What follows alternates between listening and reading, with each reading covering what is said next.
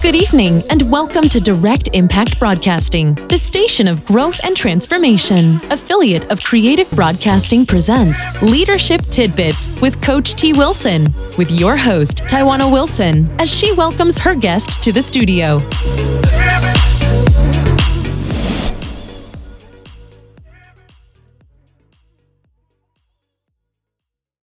Welcome, friends, to another episode of Leadership Tidbits with Coach T. Wilson. I am your host and leadership mentor, Taiwana Wilson. If this is your first time tuning in, welcome. So excited and glad that you landed on this podcast.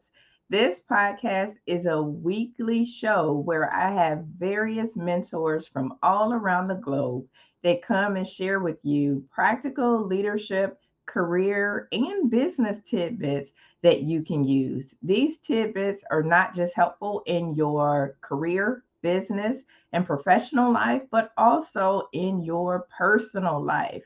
So it's important to hear from different voices because they could be bringing something that you have not thought about before. So do me a favor, two things. One, come on in to our virtual learning laboratory and let me know where you're coming in from. So drop it in the chat so that I can welcome you in properly. And then the second thing is share this broadcast out with your network. You could be the key to somebody else's door. Somebody might need to hear this message. And tonight's mentor is no different. I have another phenomenal mentor that I will be bringing to you. And if you are in the healthcare space or a nurse, you definitely will be interested, but you don't have to be. But if you are, I know how we are when we have somebody that's in our similar field. And so before I bring our mentor on, I wanted to also make sure that you knew that it's Tuesday. So what does that mean? Another episode of Elaborate Topics dropped today. So go to Direct Impact Broadcasting Network or your favorite podcast platform. Today's guest on that show was Dr. Rodney Rohde, and he talked about some awesome things. So all of my infectious disease, microbiology educators, all of you, you're really going to be interested in this particular episode. Stephanie did a great job interviewing him. So make sure you check it out. And even if you're not a friend of the laboratory, it's still a good show for you to go check out. So without further ado, let me bring on my special mentor.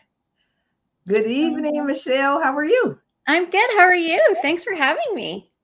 I am excited to have you on. So thank you so much for tuning in and jumping on and sharing. I know it's going to be awesome. So I am just excited to have you here. Well, thank you so much. It's really an honor to be here. I was telling you earlier, I'm really excited to be here. The only reason I'm nervous is because I have my dog sitting in front of me who might just start barking for no reason. So I'm hoping that he just keeps himself quiet while we go live. It'll be fine. I mean, that's the whole part of it. People are bringing their whole selves to work, to their businesses, to their careers. And that's just a part of it is, I have, as everybody know, I have a small child and she frequently makes an appearance. So, the show goes on. So with like all of my mentors, before I get into reading your bio and a little bit about you, let us know where you're coming in from because I try to bring mentors from all over the globe. And so where are you joining us from today? I am joining you today from Vancouver, British Columbia, not Washington State. So I'm coming from Canada. Ooh, Canada. I like it. So again, viewers and those that will be catching a replay, maybe listening to this, tonight's mentor is coming to us from Canada. So I'm excited about it. Thank you again.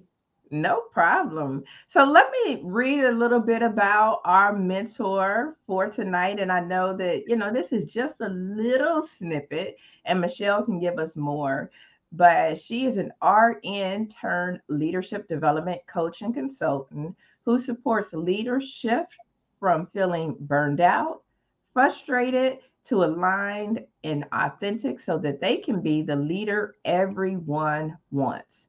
She has more than 25 years experience in executive leadership roles and have developed a leadership approach that encourages leaders to understand how they hold space for others so they can create healthy and safe workspaces where everyone feels valued. That's awesome. I love me a leadership coach, and I also love that you are a nurse and healthcare professional. So I love, love, love that. And before you get on, we do have a guest. So I want to make sure that we give them a shout out before you get started talking a little bit. Great. So we have Gail who's joining us. Hey, Gail. She says, "Good evening, Coach T. Looking forward to hearing some great ideas from Michelle." So she is excited. Well, we're not going to disappoint, Gail. So I read a little bit about you. So if you want to, if there's anything else that you want to share, if not, I'll let you kind of take it away with what you have to share with us this evening. Sure. Well, I don't really like talking about myself, but I'm happy to do that. Sometimes people want to know kind of the backstory and how you got to where you were. So I can save that kind of for later and just give the juicy stuff up front. And if we have time, then I can talk about myself at the end. But, where I think I really wanted to start before we kind of get into those 5 things that I wish I knew at the beginning of my leadership journey was really some thoughts around defining leadership, some self-awareness pieces, and also the idea that I think some leaders go into a leadership role thinking they have to know everything. And when I kind of had an epiphany in these 3 areas, they were really game changers for me in terms of how I approached and developed my leadership style. So, for me, leadership really, I believe that we've made leadership far more complicated than it needs to be. At its core, I believe that it's an exchange of energy between 2 people. And the way that I generally describe this to people that I work with is, that feeling you get if you go to a dinner party or you're at an event and someone walks into the room and you just feel like, oh, who is that person? And you're sort of drawn to the energy that they bring into the space. For me, that's what I think is very similar to a leadership style that resonates with me and that I teach and support leaders through. Really, that I'm responsible for my own emotions, and whatever energy I bring to a conversation or an experience with another person is going to get matched. And so really, I have a responsibility to show up as the best version of myself whenever possible. So part of that is just learning how to hold space for other people. And in order to do this, we need to know who we are and ourselves and that inner workings of what makes us tick. And I think that requires a great deal of humility, not only to do the deep dive that we need to do, because sometimes when we do that, we uncover parts of ourselves that, well, maybe we've been pushing down, and they're parts that are hard to bring up. There might be some trauma there or things that we don't really want to admit about ourselves. And so that can be really humbling. You need to give yourself a lot of grace to go through that. But I also think that it requires you to let your ego get out of the way so that you can fully hold space for other people, recognizing that in that moment, it has nothing to do with you and everything to do with them, which is really what leadership is. And so I believe that when people feel valued, seen, and heard, and validated, they feel like they have purpose in the workplace. And I believe that my greatest responsibility as a leader really is to keep people safe. That's it. So when people don't feel safe, though, they often don't perform well. They can, behave badly. And I think that often leads to them not feeling engaged or loyal to an employer. And what they really want is to belong. They want to feel part of a larger whole. Because at the core of what makes us human is that we're hardwired to connect. We're all wired in the same way. And when people don't feel safe, they're less likely to connect with other people, to ask questions and share ideas with their thoughts because they're afraid of being judged or not being brought into a larger group. So I need to take the time as a leader to make sure that people feel safe, to understand what it is that they're worrying about when they're at work so that I can help them through those things. And in the research that I did in developing my leadership approach and subsequently an 8-week online leadership program was that one of the number one reasons why people leave a workplace and often work that they love is not for a job that offers better pay. It's really to escape poor leadership. And so what I thought is like, what's the most genuine way to make people feel safe and engaged? Well, that's building trust. And I can build trust by being authentically myself and coming from a place of integrity. And for me, integrity means that I'm being part of showing my core values. And I'm also taking personal responsibility. And for me, personal responsibility means that every action or inaction I take requires that I understand the responsibility of that outcome. I can't be held accountable or responsible for other people, but I can be responsible for the outcomes that happen as a result of my inability to take a stand on, I don't know, maybe a social issue or something as simple as the food that I decide to put in my mouth, healthy versus non-healthy food. And I think that when you are practicing leadership from a place of integrity, it makes decision making so much easier because you're following a set of core values. It's like, it's that North Star. It follows your purpose and your why. And these are the non-negotiables. And so you can stay really consistent with the decision making. And I think that the other piece of that is that it allows people to feel really safe because they know what to expect from you. So it builds trust really quickly. So I try to not use the word team. And I encourage the employers and the organizations that I work with to also stop using the word employee, because I think that we should be replacing it with individual. Because really what we're doing is we're supporting people. And those people don't owe us anything because they have chosen to be employed at our organization. It really starts with seeing every person as a human being who has potential and opportunity, because most people come to work every day wanting to do a good job. So I think that a more humanized business strategy really is to recognize that there's a connection between the work life that we share and our personal life, and that this relationship should never evoke a power struggle, really.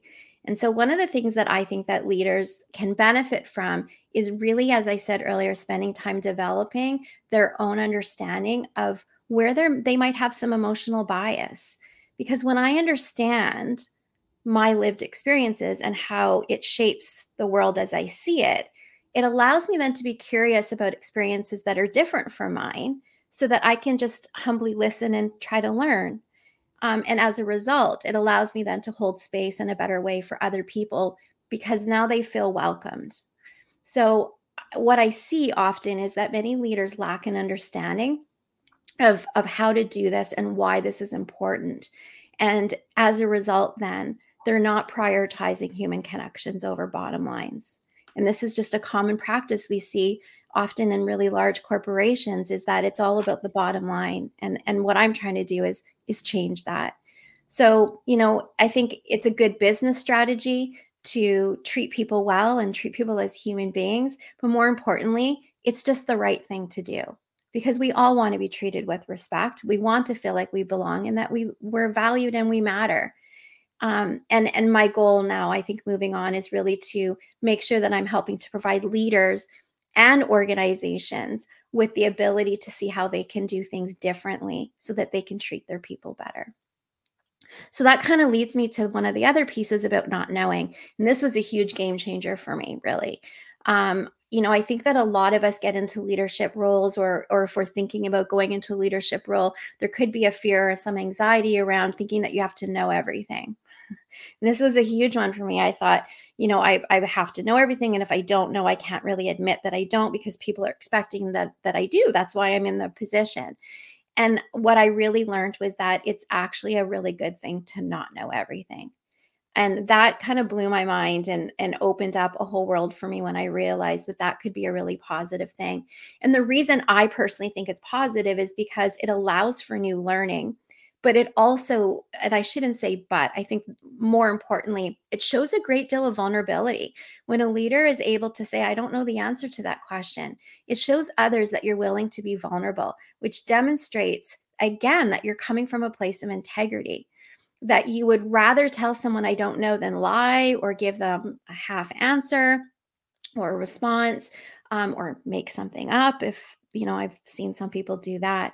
And I really believe, and I've seen this to be true, and I think that when you do research in human behavior, you see that people respect people who admit and come from a place of integrity more, because they realize that you're choosing honesty over the shame or embarrassment of someone telling you you should know that, or why don't you know that, or trying to make fun of you for not knowing that because it's what they think is expected.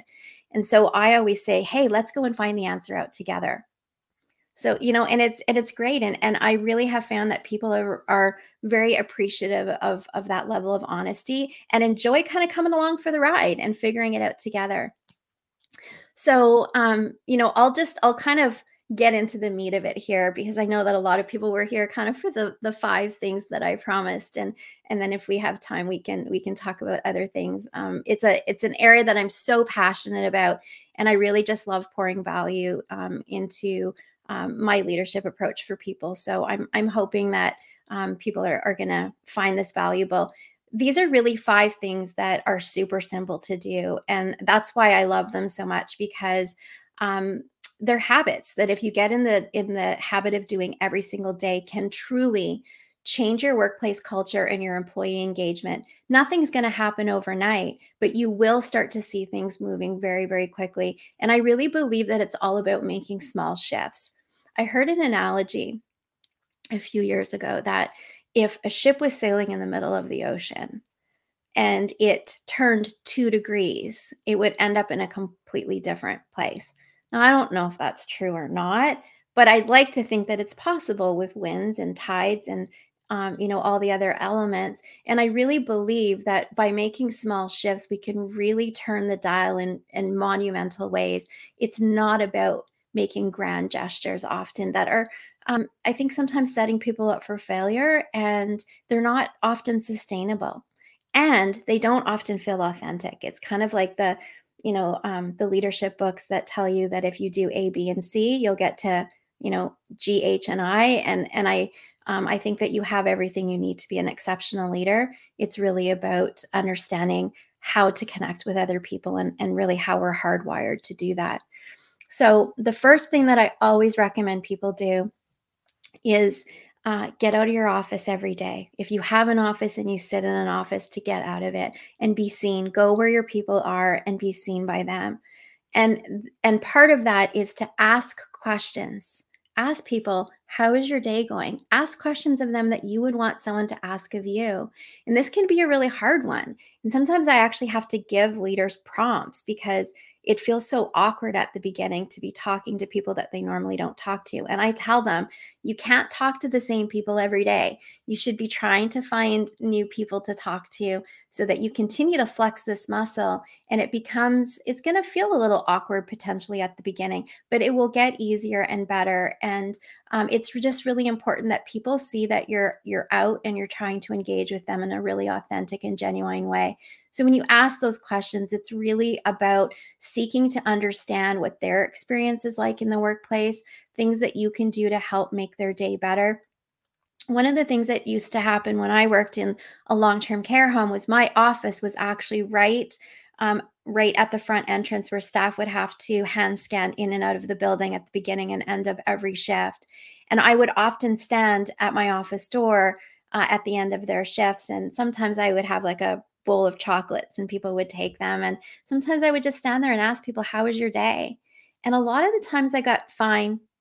And I could have left it at that, but I felt that would have been really not genuine, because they clearly were not fine. And that really is just leaving them feeling like, well, she's just standing there. And so I would ask people, oh, well, your face doesn't really represent that you're fine. Do you have some time that we can talk about it, maybe tomorrow on a break? Or can I come onto the floor and can we have a chat about it? I'm interested to learn more about what's happening for you. And, at first I think people were reluctant to say, okay. It was sort of like maybe opening up Pandora's box. But when they realized that we were really just going to have a very casual conversation, and I was really truly there to understand what it was that was happening for them, I would get people coming into my office all the time asking if they could, book a 5 or 10 minute time to sit down and chat with me, which I think is just really great. So it's about being seen. It's about going to where the people are at. People will follow leaders that they feel that they know, like, and trust. And if they feel that they can approach you and they relate with you, and the things that you say resonate and they're consistent with your actions, they'll follow you. So one of the other things I challenge leaders that I work with is to walk into a room full of people that they lead and look at the reactions of the people that are in the room. Now, if they look terrified, chances are you're doing a few things wrong, because what you want to see is that they look happy and relaxed to see you, because that they know that when you're there to offer support and to offer value and encouragement. You're not there to ridicule or tell them the things that they're not doing right, or to create chaos and confusion. And so, that can often be a real eye opener for some leaders who might think that they're doing a great job, but there's a disconnect or a lack of resonance with the people that they lead, and those people are not comfortable telling them that they're just not connecting on a deeper level. The second tip that I have is to stop using the words but, should, try, and if only. And I'll tell you why. So words are super powerful, and they can sometimes send messages that we're not really intending to send to people. My husband tells me sometimes that I have a lemon face if he is saying something to me, and I can kind of like scrunch my face up, and I don't realize I'm doing it. And he says to me, like, your face is not representative of what I know is going on in your head. And so, you just need to be really mindful of what you're saying to people through your gestures and your facial expressions. So the word but, for me, this is a filler word in the English language. We use it, and I'm, I use it wrong as well. Well, I wouldn't say wrong, but in this context, I still have to catch myself using it in this way. And so generally what we do is we use the word but to string two sentences together. So an example of that could be, I really liked the red dress you wore yesterday, but I like the blue one you're wearing today better. Some people might say, well, what's wrong with that, Michelle? And well, there's nothing really wrong with it, but what it does is there's a subtle, it subtly negates the positive statement that came before the but. So it's sort of minimizing it. It's like a backhanded compliment. Another word that does this is however. And I've seen this used, in some cases where I really like the report you wrote. However, it was missing a few key points.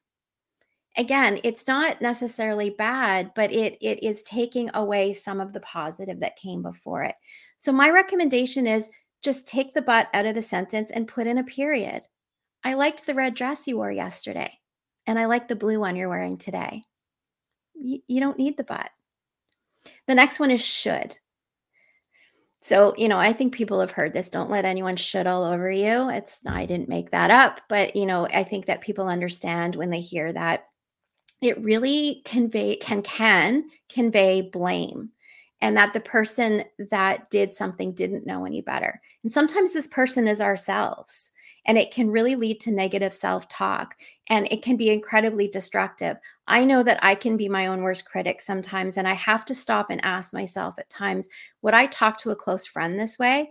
And most often my answer is absolutely not, but yet I think it's okay to do it to myself. And again, that's a check-in. It's an asking and allowing myself to sit in that spot to say, why is it okay for me to speak this way to myself, but I know that I would not speak to someone else this way? So the next word is try. Now, this one's a kind of a tricky one, and I never really understood the word try because I didn't understand how it could be perceived as negative.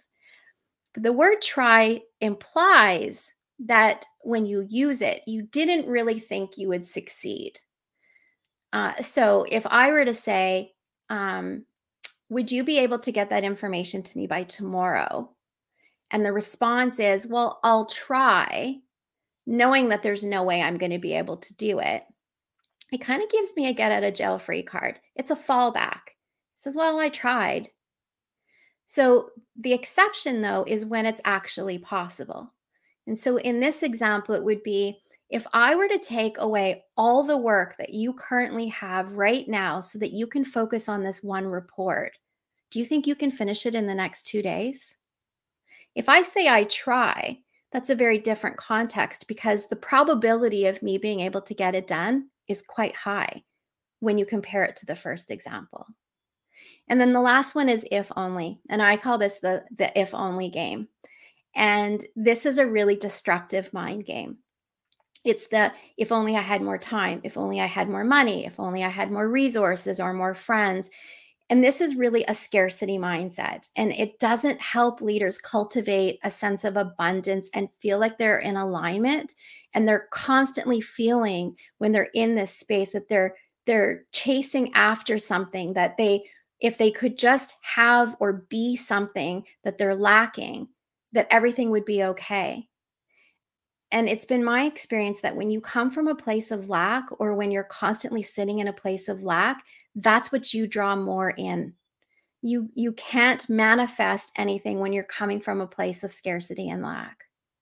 So what I often recommend is to try to use words that will help shift the focus to strengths of yourself and of others. And when you can start looking at people for their strengths and the strengths that you bring to the situation as the first thing that you notice, as opposed to what you notice after, you start to realize that just starts to come more naturally. And you start to come from a place of a mindset where you're not in a place of lack, you're really coming from a place of abundance.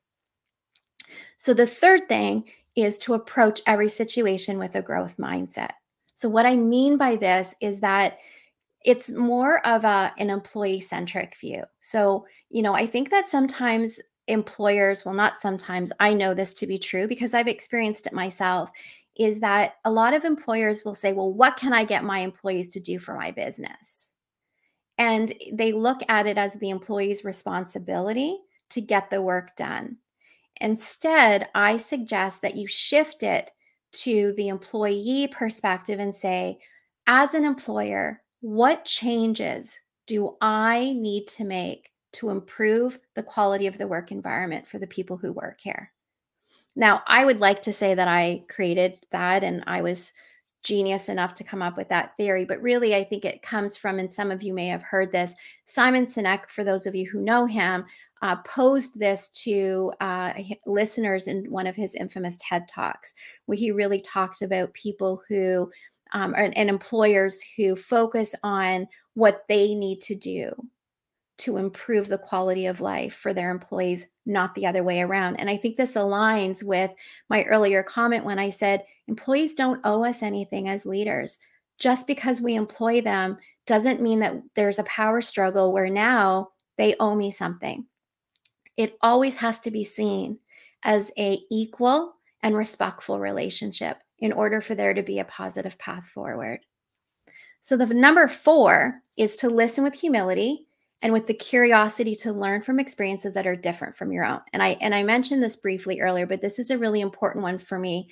I've had the pleasure of working with a lot of First Nations here in Canada, across BC. We have 203 nations in our province.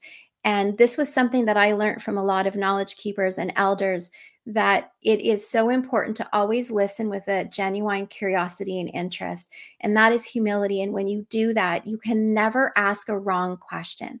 I think that sometimes people are really afraid when there are cultural differences or different races and people have come from different experiences, lived experiences, to maybe ask a question that could be perceived as offensive or wrong. And people are so afraid to make that mistake. And of course, nobody wants to intentionally say something that is offensive to someone else. However, I think that by not having those conversations, it also is not allowing for really rich dialogue and an understanding, so that you can kind of grow and learn from people who have backgrounds that are different than yours. And what I learned from the elders and what they taught me is that When you ask with an open heart and you're asking from a place of true humility, you can never ask the wrong question. It also allows you to respectfully ask other people to maybe challenge their current beliefs. You don't have to get into a power struggle and say, well, I think you're wrong and I'm right. You can say, I see things in a different way. And then it opens up the opportunity to have a conversation about why. So I think that, again, this allows us to, as leaders, to prioritize having communication and open and respectful dialogue with those on our teams and those that we lead. Because we don't want to assume that we know what people need to feel valued or what can add value to their day or what I need or maybe don't need to do to help them with the work that they do. Rather than making assumptions about what people need or want, I need to just ask them, to sit down and have frank conversations with people.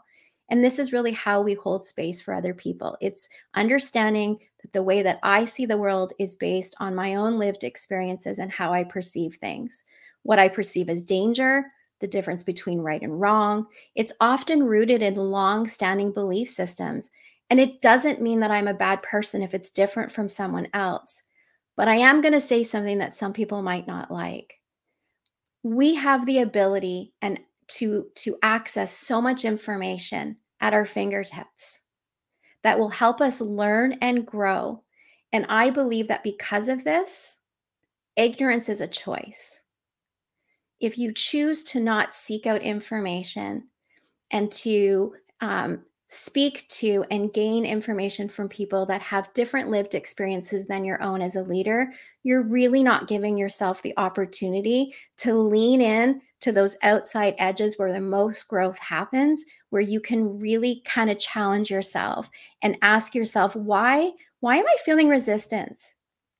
What is it about this conversation? And really sit in that space and ask yourself, how do I process this? Why is this different? And really lean into that. And I think that when we don't do that, we're not giving ourselves the full opportunity to grow and develop as exceptional leaders. The last thing for me is to do one kind thing for someone every single day. For me, this is a way that I help to make other people thrive in the workplace because, as I said earlier, we're all hardwired to connect.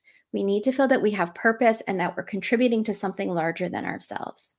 So I think that leaders can inspire other people by asking them to reflect and share on what they care about, what motivates them. Why did they even want to work in the organization in the first place? The thing is that when we help others, that is providing purpose in our life on its own. And when you're having a really bad day, that's when you should be helping someone the most, because it will make you feel better when you can see the impact that you can make on somebody else's day. The other piece of it is that it's contagious.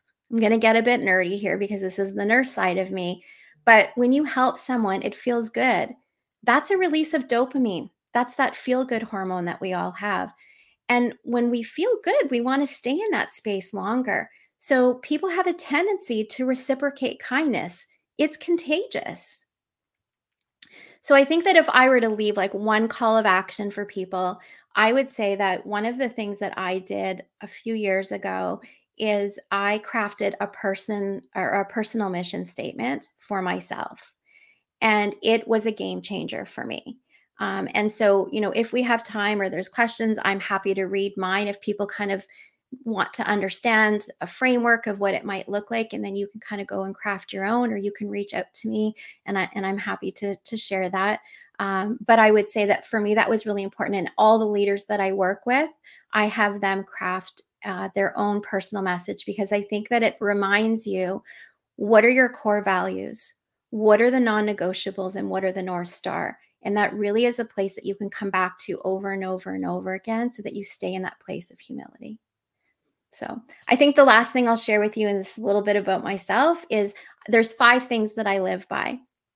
So I get always involved in things that I'm passionate and curious about. I recognize that fear is the only thing between the life that I want and the life that I am living. I try to be kind and humble, especially when nobody's looking. And I've learned this year my word of 2022 is surrender. That's a hard one for me. But I know that the universe has a plan, and anything that is intended for me will never pass me by. And I also know that every day is a new beginning. So thank you. Wow, Michelle, that was absolutely beautiful. Oh, thank you. It was. I can tell that you really live by those core values, and everything that you said, I can really believe that you live it and you actually do it in the workplace. So that's Yeah. awesome. You mentioned so many great nuggets. And before I get into the nuggets that I wrote down, we do have some viewers in our audience that I want to uh, share their information, what they put, because they wanted to share with us. So wanted to welcome them. So Dr. Alexandria Rosa, she's tuning in from Ohio. So welcome. Thank you for tuning in. So definitely want to give her a shout out. She's a fellow nurse of yours, Yay. Michelle. So that's awesome. And Thank you. then we have Carl.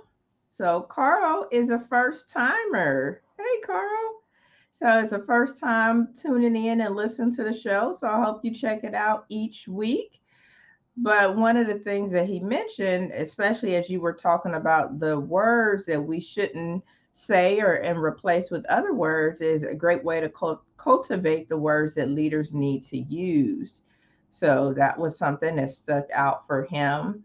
When you talked about listening with humility, Dr. Rosa said that was beautiful because you could feel it as you were talking. You could feel that you believe that. And so I'll get into some of the things, other notes that I took. But if you have questions for Michelle, drop them in the chat and we will make sure that we try and address those. But I love that coming from a place of integrity and building trust. I think that's very important. And for leaders to get out of the office. I think getting out of the office and knowing your employees and rounding with your team. Now everybody, that's the problem when you talk about the power of words. Now everybody, they're tripping over their words, trying not to use words. And there's no right and wrong. It's a muscle that we all need to flex, and I catch myself using them too. So, I'm like, you're kind of a hypocrite. You're doing what you tell everybody else not to do.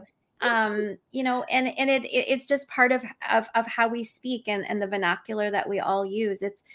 And I don't think it's about not ever doing it. It's really about being mindful and as often as you can choosing to maybe say things differently.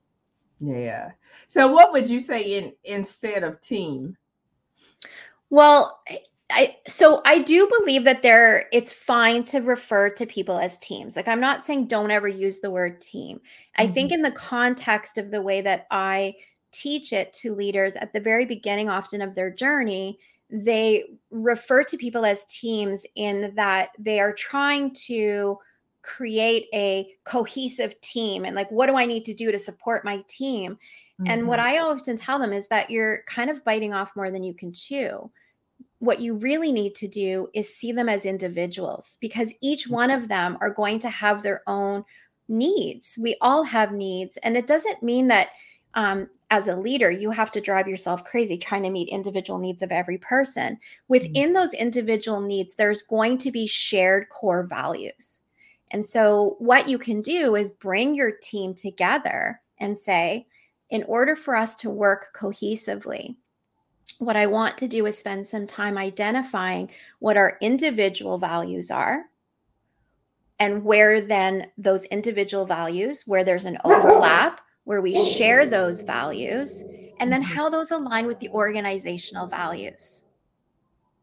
That makes sense. And you're right. I've definitely heard that where people are talking more so about the group, but have not spent that time getting to know each person on an individual level. So you're right. It's hard to fix the team if you don't even know who makes up your team. And I've seen some teams that work really well together. They just I think sometimes it's just personality traits. They tend to just work well together. And then other ones really struggle. And it's hard to find the definitive reason why sometimes it works quite easily and naturally, and why other times there's a little bit more of a rub and you have to help a little bit more. And what I've seen sometimes in those spaces is where there's an assumption that someone is very different than me and they think differently. And I make that assumption.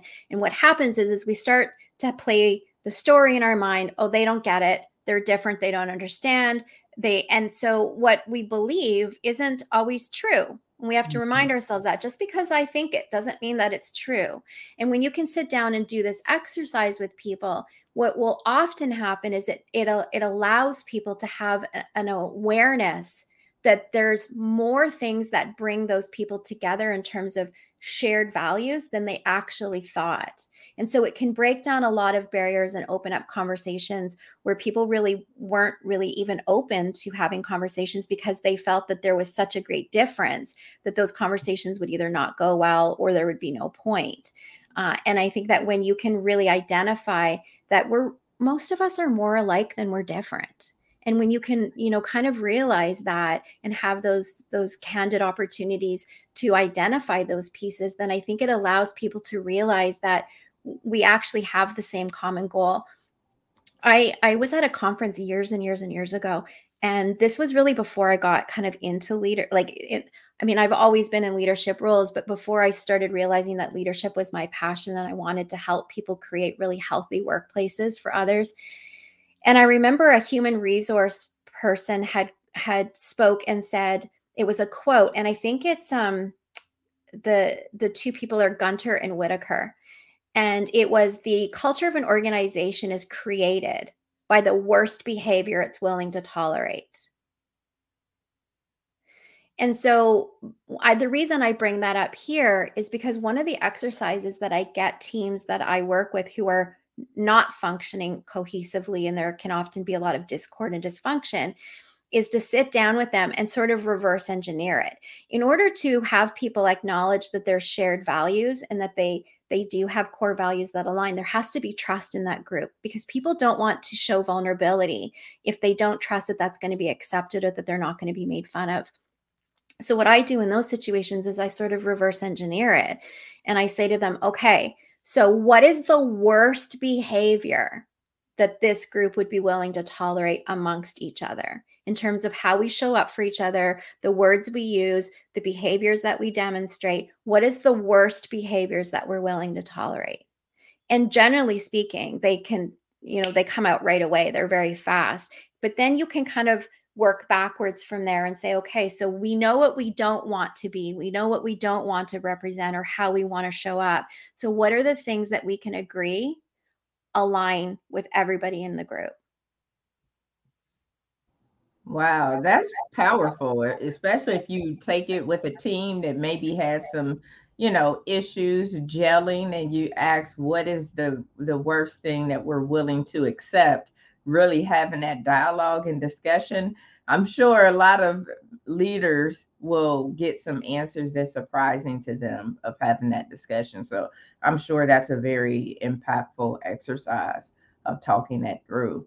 There was one thing that you mentioned too that I thought was worth mentioning again, and you talked about how there's so much information at our fingertips that ignorance is a choice. And you said that was your belief, but I think that's really powerful, and I agree. There's so much information out there. The reason you don't know is because you don't want to know. You're not surrounding yourself with people who do know, and you're not really cultivating ideas that are different than yours. Doesn't mean you have to agree with everything, but you should be aware. So I think that was powerful because there's a lot of people that are walking around ignorant by choice. Well, and I think that, sometimes I feel that I have to preface that by saying that I really try to meet people where they're at. For me, it's not about if you don't believe what I believe, that you're wrong. I don't really have any judgment either way. You're allowed to think and do and believe what you want to believe. Doesn't have to align with my core values. But if you want to have a conversation, a respectful, meaningful conversation, I expect you to be open to hear opinions and comments that are different than the ones that you believe to be true. It's not about trying to win a debate. It's really about expressing yourselves. And I think that when I say that ignorance is a choice, what I mean by that is that if I believe something, I have to research that to not only be seeking out information that's going to align with my belief system so I can then validate it and say, oh, see, I knew that was true because all this information tells me it's true. I also need to be seeking out information in places that will challenge my belief system. And then I need to sit in that space and say, does this make sense? Is it science-based? Is there evidence to verify this? Is this just a belief of one person who put up a blog or a post and there's nothing to really substantiate it? Or, I think that there's a lot of work that needs to be done to do that. It's not really just about going to the internet and, pulling up the first 5 articles that show up. Those are popular. That doesn't mean that they're accurate and they're true. And again, that's part of not being ignorant, is recognizing that you have to do the work to be able to challenge yourself around things that you believe, to be able to then determine whether or not you're still going to hold that belief to be true, or whether or not you maybe have to, think about things a little bit differently. Absolutely. So I know in a time as it is now, and especially in healthcare and really in any industry right now, where people are burnt out, they're short staffed, they are really, trying to do a lot with the few resources that they have. And they could be thinking, Michelle, this sounds great. This sounds great of, being a leader with humility and building trust and taking that approach. But I have all of these demands that I must meet in my work environment. How do I balance it? And what do I prioritize? Because sometimes people don't think, they think maybe this soft skills or these leadership skills are shouldn't be at the forefront, meaning that I need to focus on the deliverables, focus on the tasks, focus on the projects. So what are your thoughts, especially with new leaders who maybe were very technical and have transitioned to leadership and have all of this weighing on them with their particular teams? Yeah, you know what? I don't think that I have a great answer for you, and I'm probably going to sound like a politician when I respond and say that, this is part of the problem, is that we typically hire leaders to be put into positions where we know that they have the skills and the abilities to do the core function of the job well. We know that they're competent to do the job well. And most organizations just make the assumption that they'll figure out how to lead people. Like somehow we're just going to figure this out. And that's really setting people up for failure, because the reality of it is that you don't just figure out leadership. Some people, it comes a little bit more naturally, intrinsically too. But for a lot of people, they have to understand the science between themselves and people, and really understanding how to make those meaningful connections and how to do it in a way where they can see responses from people fairly quickly, and where it still feels authentic and genuine, and they don't feel that they're pretending to be something or someone that they're not. And that can be a really difficult journey. So, I tell people that if you're interested in leadership and you want to end up in a leadership role, the first thing that you can do for yourself is to do a lot of self-exploration and self-discovery. That really is the first step. Understand what are your biases, because we all have them. So, when people are like, I don't have biases, I'm like, that's garbage. We all have them. You need to sit in it and figure out what they are. Journal. Really get clear on what your purpose is. Why do you want to lead people? What's the why? That can't be wavering. It needs to be very clear. What is the purpose behind that? What is the driving force? What makes you feel passionate about that? Those are the things that you're going to need when you're feeling really overwhelmed and you're being pulled in 15 different directions. So, I think that there's a lot of work leading up to kind of being in a leadership role. Being a leader and becoming a leader are very different, right? Like the act of leading and leadership are very, very different. So I think that people need to do the work before they kind of get into that position. And that's not something that is mainstream. We're not taught that. A lot of organizations are not prepared still to put money into developing people into leadership roles that so that they can be successful when they get there. They just assume that they're going to figure it out. And that's where I'm, hoping to sort of change that needle a little bit in having people recognize that that's an important part of this, is really recognizing that if you don't support people before they get into that position, you're really just setting them up for failure. And so it's good business practice. In healthcare, we talk about the two things, like the two modalities I've always said where we already have validated research on this, is the whole idea of patient-centered care. We know that if we give focused care on meeting individual needs of our patients, they typically have better outcomes.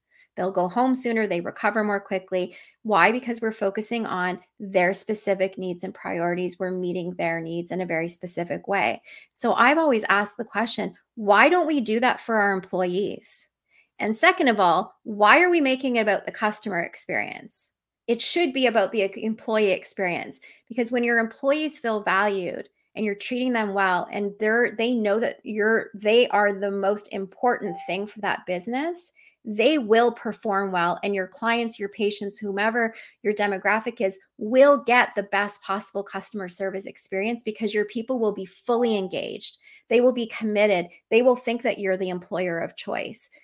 They will be telling everybody, you need to come work here because it's the best place on earth to work. It is just good business practice. And so it can be really difficult as an emerging leader to have those conversations with a senior executive to say, hey, like, this is just good business practice. So one of the things I did in my early beginnings of my career was I worked for an organization that did not believe in any of these. They thought it was soft leadership. They thought I was too soft to my employees and kind of the woo-woo, and it would never work. And the great thing is that my clinical outcomes, my KPI scores, were exceeding not only everybody else in the company, but provincially, we were killing it. And so people were coming to me like, what are you doing?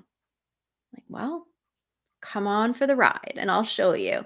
And that really started to get some buy-in from not only our senior executive, but also my colleagues who were really struggling and they were burnt out. And that's not to say that I didn't go home and have days where I asked myself, like, what am I doing? But it's to say that I knew that we had a team that was respectful, and that we were working together, and we would work through the really hard stuff, and we would really enjoy the wins on the days when we had really great days too.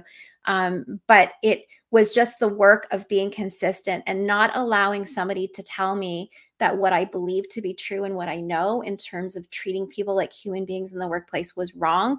I stood true to that, and I said, no, I don't care. Like, you can make fun of me, but I believe this at my core to be the right thing to do, and I'm going to do it. And that can take a lot of determination, and that's not always easy for people to do. So I don't like to say just be strong, because I think that that's something that will come with sometimes age and practice and with lived experience, and we have to acknowledge that that's not going to be easy for everybody. So yeah, I don't know if that answers your question. I know it was a long-winded response, but it's a complicated, I think, part of leadership in terms of how we view leadership in the corporate spaces and in healthcare. No, I thought that was actually a really good answer. I thought that was a great answer, actually. And you're right. It is a complicated thing. And that's why I started this show, for people to get information. Sometimes you may not be aware of the tools you need, and sometimes you may not have them in the workplace. So I believe that you can get mentorship from anywhere. You have to have an open mind. So our time today is coming to a close. I told you before the show was going to go by really, really fast, and it did.